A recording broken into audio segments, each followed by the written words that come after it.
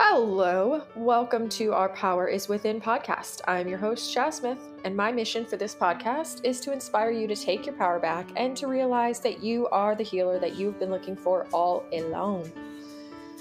If you are enjoying the content from this podcast and the guests that I've had on the show, there are a few ways that you can help support future episodes in the new year. First, you can click subscribe on your Apple or Spotify podcast app so that you have every new episode waiting for you in your library each week. Secondly, you could leave a 5-star rating and a review on Apple Podcasts. Third, you could share your favorite episode on social media and tag me at Our Power is Within. And lastly, at the bottom of the show notes, you will find a link directly to a tip jar if you do feel called to support monetarily. Okay, now that we got the housekeeping out of the way, how did your first challenge of 2022 go? If you don't remember what that challenge was, it was all about transforming a goal to have an emotional motivation behind it. So, for example, rather than me saying, I want to stop worrying about my dog's well-being, I now say, I feel at peace, trusting that I have the ability to discern what is best for Coco each day and I can enjoy our time together. Another example is, instead of saying, I want to get better at sleep, I can say, I wake up feeling recharged and rejuvenated after a restorative night of cozy sleep. So, if you haven't done this yet with your goals for the year or for the quarter or however you set your goals, it is not too late. This week's challenge is actually my favorite. It's all about movement. So I challenge everyone listening to move your body, not only every day, but every day and every other day and every other day after that. Do you get it? Every day. And preferably move every day in as many ways as is currently possible for you. And if you can, move in different places. So I love this challenge because I love movement. And I truly believe that we were designed to be in movement and our bodies need to move. Movement literally helps us heal on so many levels. So if you are sitting here right now telling yourself that you can't move, like saying, no, Chas, I can't do that, I challenge you in this new year to shift that statement into a question of curiosity and ask yourself, how can I move? How can I move more often? How can I move in more ways? How can I move in new ways? And if movement isn't your specialty and you just don't even know where to begin or don't know what kind of movement to do, you can always join one of my weekly movement classes. You will find all the details in the show notes. Speaking of movement, our guest today is Sarah Jackson Panther. Some of you might already be familiar with her work, some of you not, and this will be a really wonderful introduction. Sarah actually has a very successful monthly class that is designed for people in the healing community that integrates somatosensory exercises. I probably pronounced that wrong. Polyvagal exercises, gentle breath, mindfulness, grounding, and spiritual formation practices. And Sarah is here today to share with us a little bit about her healing story, what led her into the work that she's doing today, which includes supporting other people along on their journeys into well-being. She shares with us the different tools that she has discovered and used and thought to be valuable through her personal experience. And honestly, ultimately, I just really enjoy chatting with Sarah because she has this amazing calm presence that I feel confident you might experience shortly here once I turn on the interview, just like I did. So I do hope that you enjoy the show and I will get into it. All right, Sarah, welcome to the show. Thank you for being here with me and everyone listening today. I'm so glad to be here with you today, Chaz. Yay! Yeah, I've actually had several people request you. Oh, that is so kind. Yeah, so I thought you should know that you're actually being requested. Oh, thank you. Uh-huh. Yeah. And we have I have a person, a beautiful, lovely woman that's actually one of your clients that also participates in my movement class. Oh, I love that. It's a Yeah. small world, this healing Yes. world. It is. So what I thought we could do to start out is, I don't know, I would like for you to kind of start just sharing a little bit about your experience through your own healing.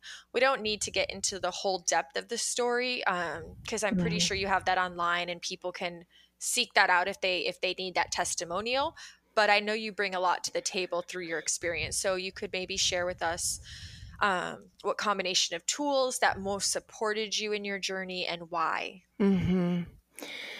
Well, the brief overview of where I was at when I started finding effective tools was I had spent the better part of 6 years in bed with viral co-infection, mold, parasites. We weren't ever able to rule out Lyme. I was pretty textbook for Lyme with my symptom presentation.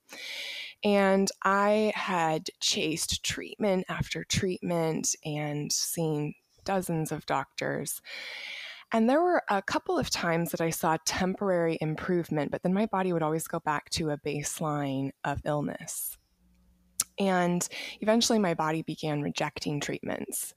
And the only thing my body could tolerate was a benzo. So no supplements or medications.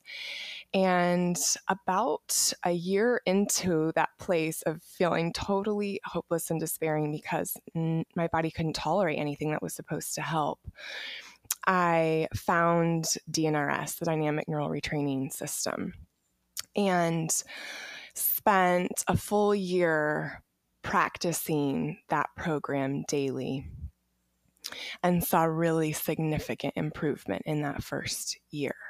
Got a lot of my life back.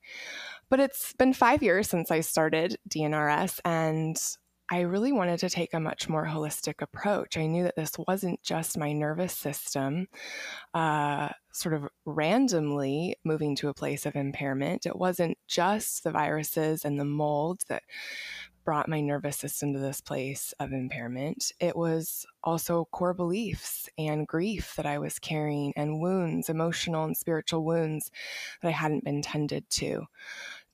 DNRS really serves to help signal safety to the limbic system, to help the limbic system understand that there's no present threat, and so it can relax. And as the nervous system relaxes, it moves out of hypervigilance toward regulation. That's where the body moves into homeostasis, where the immune system can clear infection and the body can detox and digestive system can repair. So there are a lot of different holistic ways that I wanted to be able to signal safety to my limbic system beyond limbic system retraining. I knew my body felt really unsafe. I felt unsafe in my body from the years of infection and really difficult symptoms. I felt unsafe in relationships because relational trauma was a factor in my health challenges. I felt unsafe in the world. And so I started engaging somatic work. We call this bottom-up processing. Somatic work really uses the language of sensation, which is the language your nervous system speaks to signal safety to the body. And it uses movement to break up tension patterns, to help the body release stored emotion. You know, your vagus nerve has these little fibers that are like little highways that carry information from your body up to your brain. They're called afferent fibers. And 80% of its fibers carry information from your body up to your brain. 20% carry information from your brain down to your body. So that I knew if I could change what was going on in my body, if I could introduce relaxation to my body, my vagus nerve would take that information up to my brain, and that would help signal to my brain there's no present threat. We're okay. Limbic system retraining programs focus on what's called top-down processing. So the brain is sending messages down to the body. And I knew that I wanted to tap into the fullness of my body's power to heal, bottom up and top down. So somatic work was a really important part of my healing and continues to be an important part of my life.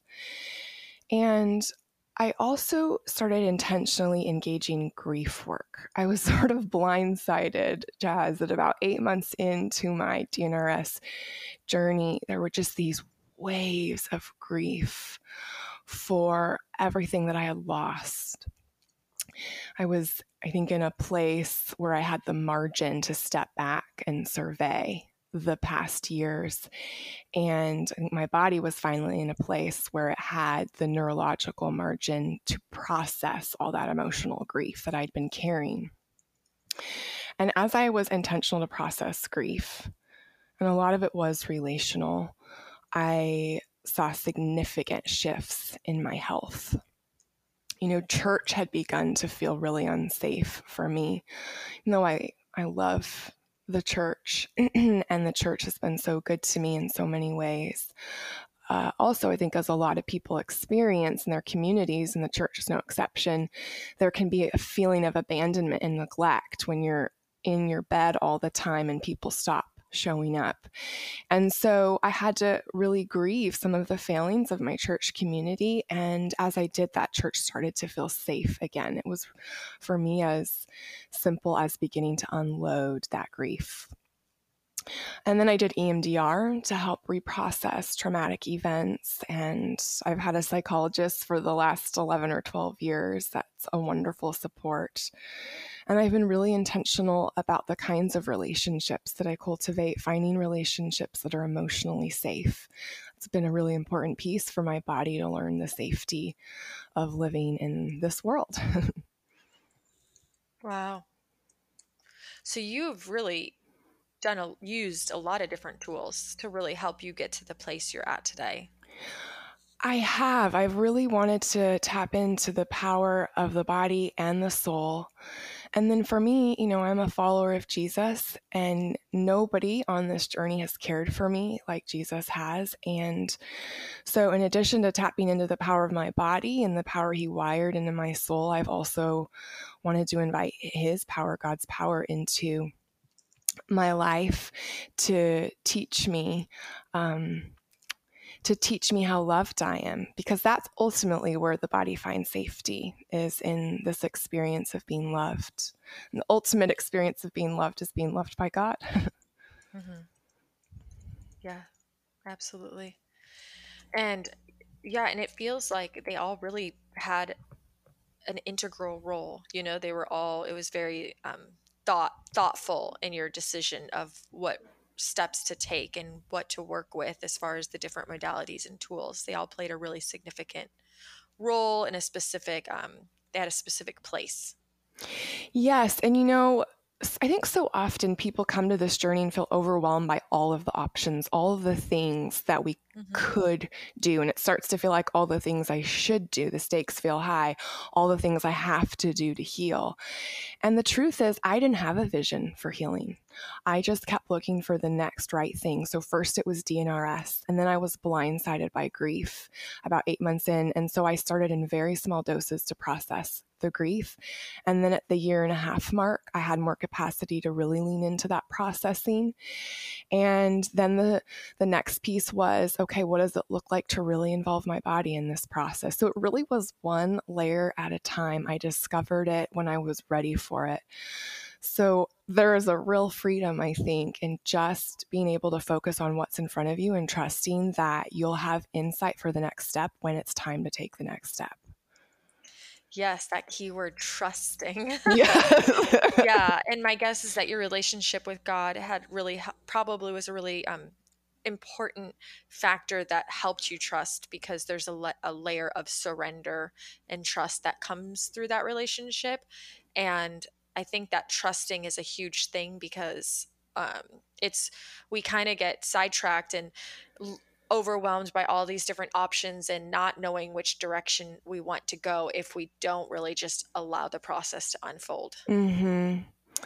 Yeah, and that trust piece is, I think, a central heartache for a lot of people on their journey, where the relationship with our own body feels ruptured, the relationship we have with ourselves feels ruptured. There's so much shame that we can feel when our ability to participate in life is stripped away and we feel like we have so little to offer.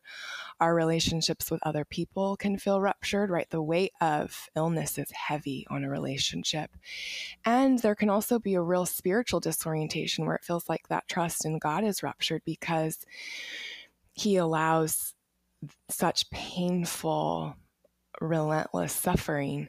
And so for me, the first few years of my healing journey really was, before I ever found DNRS, a wrestling with what does it look like to trust God. I had always known God as someone who gives out of his sort of blessing bank account.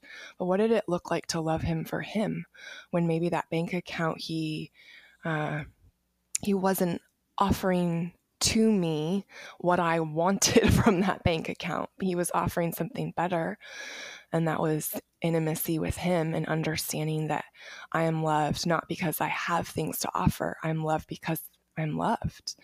But there was a real wrestling. We can know God through the person of Jesus. And we can look at the life of Jesus to understand what God is like. And also, there's a lot of mystery that thankfully he's not someone whose character, we can't plumb the depths of his character. We can't know everything. We can't wrap our minds around him. And I'm glad that he's big enough that we can't wrap our minds around him. But that mystery, the mystery we confront in suffering is really, really hard. And so much of trust, I think, is a practice. Long before we feel the trust, it's a practice of trusting him. And the feeling comes with time and practice. But you're right, Jazz. It's like I always say with any sort of trauma recovery, relationship, loving, safe relationship is the container within which we use the tools. Tools are just tools. And what matters is how we use the tools. So there's this loving relationship we learn to have with ourselves and our own bodies. That's going to utterly transform the way we use the tools. But God's love for us is really what teaches us how to love ourselves and our own bodies. And so our relationship with him ends up being the container of all containers within which we learn to use these tools with love. Beautifully said. I have a question. Yes. You said you did DNRs for about 12 months before you started kind of peeling back more layers. Did you find in your personal experience that once you started peeling back other layers and working on the grief, the grief, healing and the somatic work integration, did you continue doing DNRS, or did you let the intensity of that practice subside? Yeah, initially the intensity of the practice subsided. I will use principles of DNRS my whole life. I think they're really powerful principles for anyone with a nervous system. Yeah. And simultaneously, the last several years for me have been marked by a lot of trauma, right? Life continues, and there have been some uniquely hard traumatic challenges. And so there have been seasons where I have returned to DNRS in its fullness. That was really helpful. Yeah, so that's our short answer to that question. It's always there. It's always a tool that's an option for when life presents hard things. Mm-hmm. Yeah, absolutely. So what are some of your to date daily type of like rituals or self-care routines or just practices that you regularly still engage in to sustain and maintain this level of well-being that you seek? I think the central practice is one of attunement, of learning to attune to the state of my nervous system and attune to the state of my soul. And attunement's a really relational word, right? This is what we first ideally experience with a good mom who's attuning to our cries as an infant and trying to discern what they mean and how she can care for us.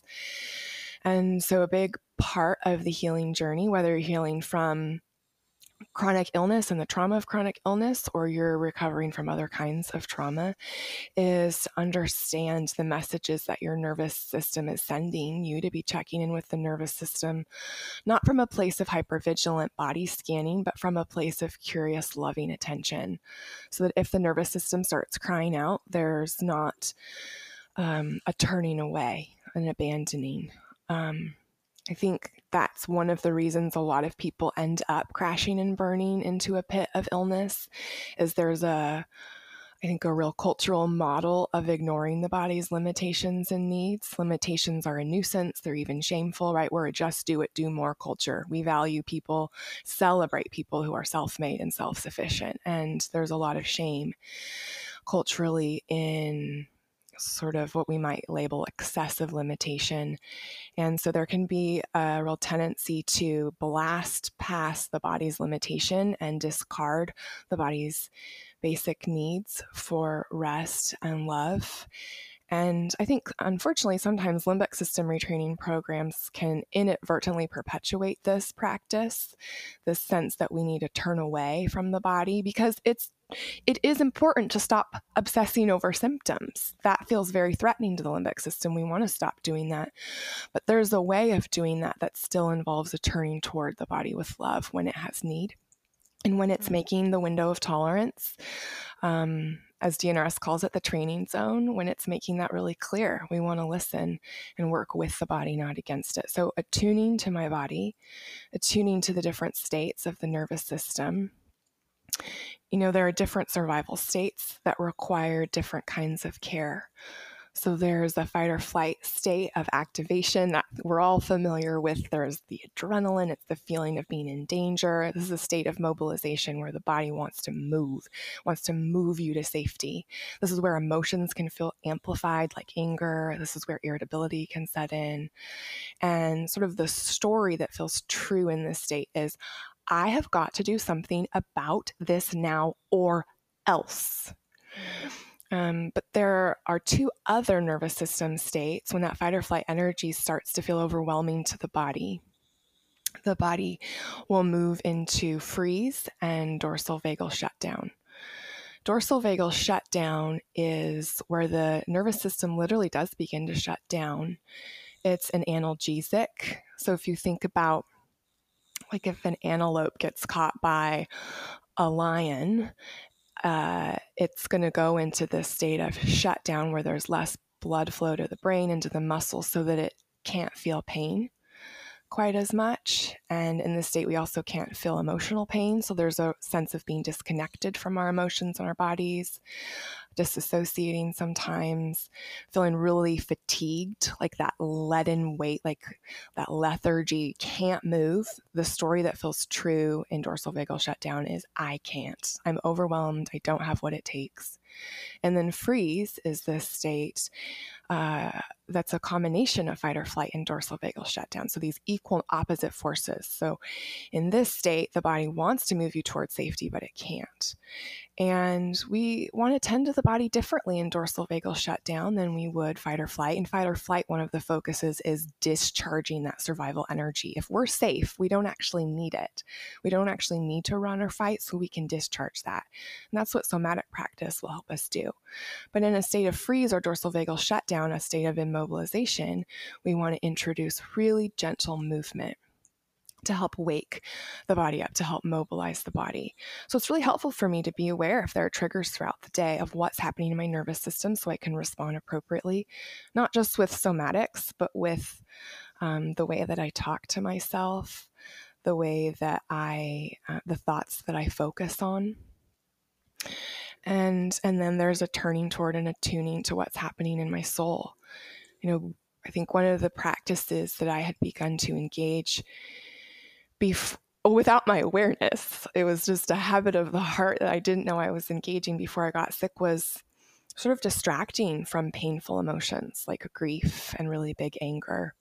But I've come to understand that these emotions are information. They're really powerful information to help us understand our needs and our wounds in the moment. And so when I feel those things, turning toward and exploring with God, who knows me better than I know myself, what's going on here? What are my needs? What do I need relationally, emotionally, physically? Being able to care for myself. And I think the container within which I engage this practice of attunement really is trying to be open and attentive to the way God is in every moment attuning to me and my need and advocating for me and drawing near, so that I can imitate that as I practice attuning to myself. It sounds like you have a great deal of self-awareness and self-compassion. I think that is some of the fruit that I'm getting to taste after years of practice. I think probably the self-awareness is something that started that was the starting point, right? We become curious observers. We sit in the grandstands of our inner being and we observe our thoughts, our feelings, our physical sensations tumble about on the field, and we just observe.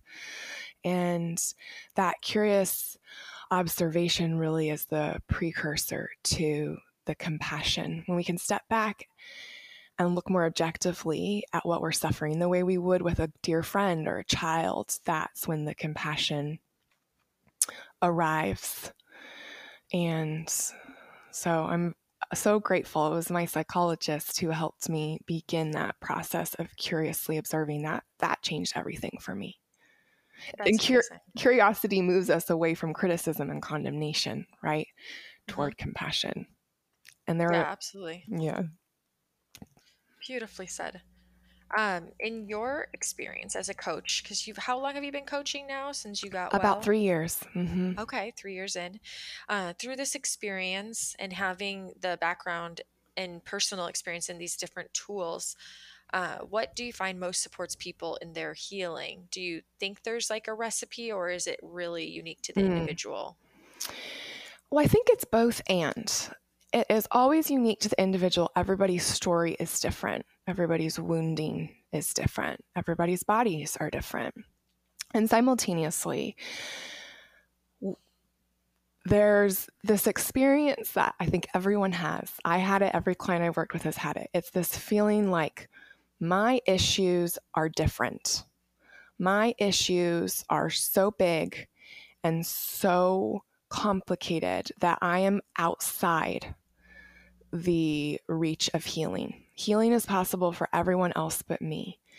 And so there's this whole set of challenges that we all bring in, and we all feel so alone in it. And so now I can see, as I've gotten to work with hundreds of people intimately, we all struggle with these same issues of despair and doubt and feeling like everyone else will heal but us, feeling like the process of healing is taking too long. We all deal with shame, feeling inadequate, we feel grief. We all deal with resistance to using the tools and to healing. And I think we all, to a degree, who have suffered trauma, feel unsafe in the world and in relationships and in our own bodies. And so there are some principles that I think ring true for everyone as a coach. And the first is just something I've already mentioned, that safe relationship is the container within which we learn to use the tools and we heal. And so a safe relationship with the coach is, of course, foundational, a place where you can feel seen and share things that you might normally be embarrassed about, but still feel loved and accepted. I think in the West, a lot of our trauma is relational. It's not necessarily shock trauma and I think in other developing countries, if a grenade goes off and it's truly just about energy in the body that needs to be discharged if you were present for that experience. But with relational trauma, it's not just about releasing the traumatic survival energy. It's not just about repatterning the nervous system with our somatic and cognitive tools. It is about learning safety in relationship, because the limbic system is so relational. So that's a big piece. I think along those lines, for everyone, environmental safety is a really important part of healing. That's necessary for the body to feel safe so that it can move back into homeostasis. So, central to environmental safety really is our relationships, the people around us, our community. And I think there are two things that people start to do as they heal. Maybe they were doing it before, but they lean in with more intentionality. One is learning to create boundaries that really keep out the toxic and invite in the good, that help protect the body's window of tolerance and honor the image of God in them. I believe that all of us were created in the image of God, and there's inherent dignity, and boundaries help us to honor that. But then also there's a discerning process of recognizing the friends that are not willing to abide by boundaries, the friends who aren't willing to be a present and safe support. And so there can be a winnowing process, a sifting process, where there are friendships that are lost or that change. And then there's a new intentionality in the kinds of friendships we cultivate. So that's one thing that I'll also explore with clients. And then, of course, the big piece is finding safety with ourselves and in our own bodies.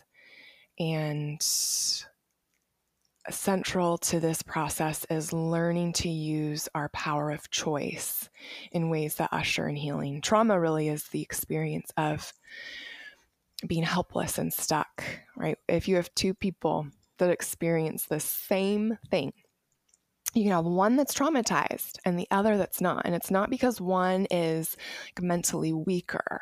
What happens is your survival brain, which is functioning sort of without your conscious awareness, it will step back and survey this scenario. And if your survival brain feels like it has options, feels like it has resources to move you to safety, to get you away from threat, then you're not going to be traumatized. But if it feels like it's lacking the resources and the choices to move you to safety, that's where traumatization happens. And in that state of traumatization, which everybody with chronic illness has, there's a perpetual feeling of lacking options and of being stuck and helpless. And it's a feeling that the body is signaling that to the conscious mind. And so part of healing is learning to step back and think bigger than we feel, identifying our power of choice, even when there are limited options, still looking for the choices we do have and using those choices to effect change in the body in the moment to introduce that experience of safety. That's central. And then, as I've mentioned, learning safety with God. I have a really spiritually diverse community, people from different faith communities. But I do have a lot of clients that come to me because they feel unsafe with God. They feel unsafe with God because of their ongoing suffering, and they're wondering why He's allowing it. And so there is a journey that I get to support clients on as they explore what is God like, and what might He be doing in this hard thing, and what does it look like to trust Him and to experience His love even in the midst of this darkness. I think those are probably the core things that all of us need. And then each person, in a sense, there's different tools or modalities that can support them through those needs. Exactly. So These are the framing principles. These are foundational. And then for each person, there will be an individual approach to what's working for you. What a common challenge that people experience is when they go to use a tool, the tool can trigger some sort of story around it, like a grief story. So one of the DNRS tools to help rehabilitate the hippocampus and awaken implicit bodily memories of health and happiness and introduce safety is these memory visualizations where you'll enter a memory and relive it as if a happy memory and relive it as if it's happening in the present moment. And for a lot of people, the happy memories trigger a grief story. The happy memories seem to highlight all they've lost. And so there can be real resistance to the tool. So for each person, it's a matter of exploring that resistance, tending to it, moving through it, finding the tools that feel like the best fit for their temperament, the rhythms of practice that feel like the best fit for their temperament, and then noting what are the body's needs. You know, a big part of somatic practice is breaking up tension patterns in the body, introducing relaxation so that the vagus nerve can carry that information up to the brain. And everybody's tension patterns are different. And so the somatic work can look different also. Yeah. That brings me to the question I wanted to ask you actually about your class that you have monthly called Release, Rewire, and Restore. Mm-hmm. I was wondering how you kind of came up with the different modalities that you use in the class, but also, yeah, just who it's ideal for and anything you want to just, that you feel passionate about. I mean, since it's a class that you've designed that I have heard from other friends is a very highly sought class, like very successful.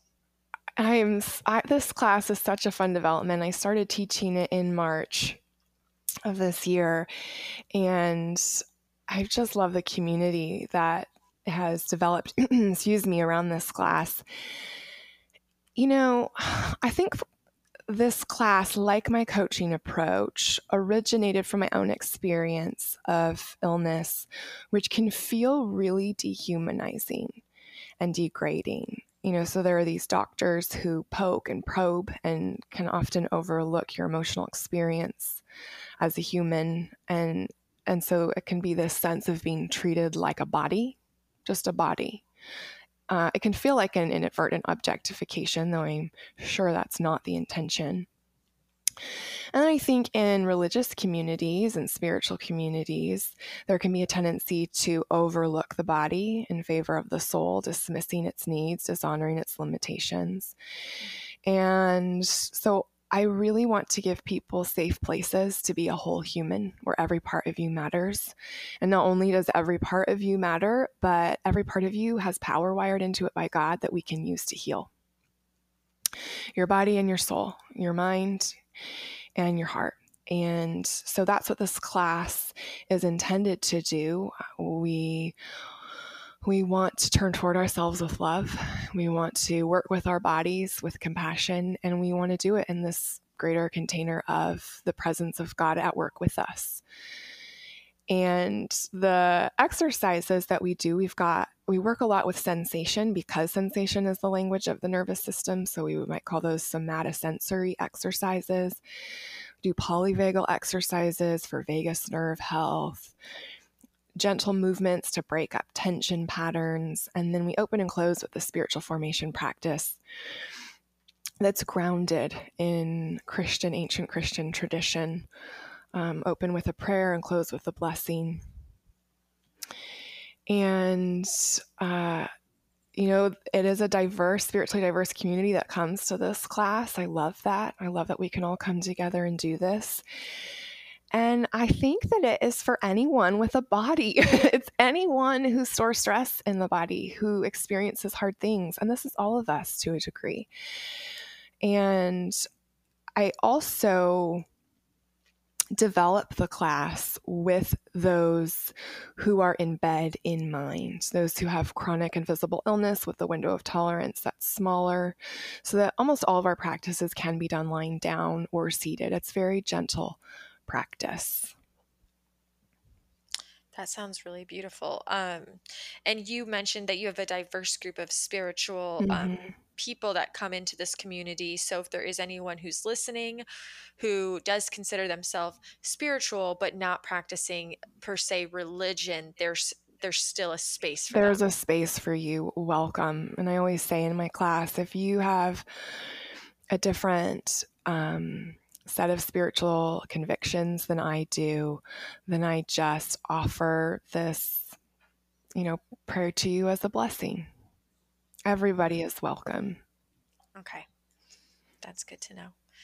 And in your personal practice, are you only coaching people who are in a brain retraining program or also people who are not? I work with both. I have a lot of clients who are doing a brain retraining program, and there are quite a number of programs represented among my clients. And then there are those who are not doing a brain retraining program. And often when I'm working with someone, it becomes clear that a brain retraining program would be helpful. And so they might end up practicing that. But a lot of people come to me because they're overwhelmed and they don't know where to start, and they just want to start somewhere. Mm-hmm.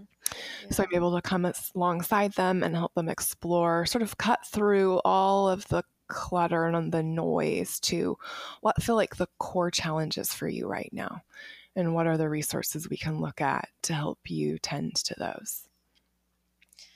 That makes sense. And do you tend to have mostly Christian clients that gravitate towards you? Do you also, in your personal coaching space, have a diverse array of belief systems? It's very diverse.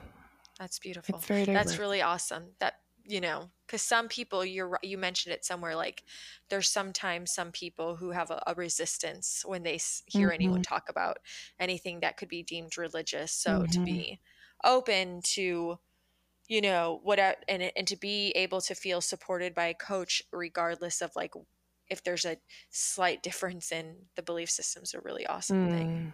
Because like you said, we need that safe relationship. Exactly. That is foundational. And that's where, finding a coach that's a good fit is such an important process. Somebody where you do feel safe and you do feel heard and you do feel equipped. And you can have a great coach and not feel that way, because it's sometimes I think of, dating, where you go on a date and it's like, this is a great person, but not feeling like it's a great fit. Looking for that great fit and listening to your body. How does your body respond? Does your body respond with a sigh of release?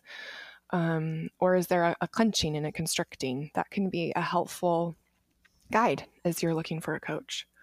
Oh, that's such a good point. Yeah, that is so important. So I have heard that you're working on a new program outside of just your one day a month class and your personal private coaching practice. Yes, Chaz, I am so excited. This has grown up out of my coaching and the class that I teach each month. And it's a holistic healing toolkit called Restore that's coming in January. And this will have a couple of components. The class is included in this program. So there are 2 different times each month that I offer the class, and I'll add more times as I'm able. And then, of course, class recordings. But there will also be a video library with resources for somatic practice. There will be folders or shelves in this video library if you find that you're in a state of activation of fight or flight as you're attuning to your nervous system, and being able to click on that folder and pick a video, and I will guide you through a practice to help you discharge that mobilizing energy. Or if you feel like you're in a state of dorsal vagal shutdown or freeze, you'll be able to click that folder and find a video practice that can help you. There will be resources for limbic system retraining. My approach to limbic system retraining was, as I shared at the beginning, so much more holistic. And so I want to help people fill in the gaps of limbic system retraining programs. What does it look like to turn towards your grief with love and allow yourself to process grief in small doses that keep you in your window of tolerance, as opposed to just sort of ignoring it and treating it like a neural pathway of the past that we want to eliminate? Like, grief is natural and healthy, and what does it look like to do this in conjunction with our program? What does it look like to integrate somatic practice so that we're using the bottom-up capacities of our body, the power of sensation and movement to rewire the brain, and to use that in concert with the limbic system retraining program. There will be visualizations to help people as they're doing their own limbic system retraining, trauma education with trauma skills or trauma recovery skills. My hope is that it will be sort of a one-stop hub for people to start to take a more holistic approach to their healing. Then there will be forums where people can explore different topics without the triggers of Facebook forums, where people it can feel like doom and gloom sometimes in those forums. People are talking about their symptoms and how hard the journey's been. And so I want to create a space where people can come and ask questions that I can answer, and feel supported and encouraged. And then members of Restore will have access to group coaching classes. I'm going to be doing some limbic system retraining group coaching in the new year to help people take a more holistic approach, understand their program, and fill in the gaps. Okay. And so, is this a monthly membership where people can pay ongoing? It's a monthly membership. So there's the option of paying monthly, and then you could pay for a year at a time and get 2 months free. Oh, okay. Mm-hmm. And within this membership, it sounds like they'll have access to you to be able to check in with you or communicate with you. Yeah. So that's where the forum will be a help. And then the classes that I will be teaching each month that members can come to, so that because of course, the more that you engage these different healing modalities, the more questions arise. Yeah. So being able to ask questions. And then, of course, the group coaching classes are a place to have even more access to be able to ask those individualized questions in a much smaller group context. That makes sense. Okay. That sounds really awesome. Thank you, Chaz. I'm excited about it. I really am. This is something I've been putting my heart and soul into, and I love that I'm getting to use my experience as a coach and sort of the core issues that I see people dealing with, and my experience teaching this class, and merge them into this toolkit that will hopefully help people move further up and further in on this healing journey. It sounds too like it will really be for anybody, so anyone who's out there that already takes your monthly class, this is probably going to be a good fit. Yes. And for the Christians in my community who are often asking me, what does it look like to more intentionally integrate spiritual practices, Christian practices to my journey, there will be a folder with imaginative practices that are a wonderful complement to brain rewiring that will have the benefit of rewiring the brain, but also opening the soul to the healing work of God and discerning how He is inviting us to participate with Him in the work that He's doing in our lives. So I'm really excited about that folder for those who would also be interested, or that shelf in the video library, because I think there's a lot of goodness and power there. That's awesome. So I have one final question. Yes. If you could only share one message with the world for the rest of your life, what would that message be? I love this question, Chaz. Me too. I want people to know you are loved by a personal, relational God who wants you to know the worth of your soul and the goodness of your body, who will draw near to you in the darkness. No darkness is too dark for Him. He can transfigure it all into light. And He's in the business of turning scarcity into abundance. I was thinking last night, as I was considering this question, about Jesus' first miracle. His first miracle is at a wedding, and they've run out of wine, which would have been a social embarrassment. It's like the guests show up and you don't have enough for them. And Jesus' mom comes to him and says, can you do something about this? And so this is the miracle that's going to set the scene for his whole life and ministry, or not his whole life, his whole ministry. And he turns water into wine. And what this miracle shows us is he moves things from scarcity to abundance. That's what he does. That for me, my experience was I was in bed. Often all I could do was breathe and blink. I had nothing to offer him but my heart. And he gave me more of himself. And that was abundance I had never tasted before. Getting more of God was so much better than more of work or more of exercise, more of the things that I had lost. So as he meets with us in the darkness, he wants to move things from a place of scarcity to abundance. And, the second piece of this that I was thinking about last night, there's this amazing story where there's a big crowd of thousands of people who follow Jesus because they want to hear him teach. And people are getting hungry. And one of Jesus' disciples says, listen, this is a desolate place. We should just move on from here. Let these people go home and eat. And Jesus says, no, wait. Essentially, let me show you what I'm going to do in a desolate place. Let me show you what I can do in desolate places. And there's a boy who's got a few fish and a few loaves of bread, and he brings them to Jesus, and Jesus multiplies them, and he feeds thousands of people with this small little lunch.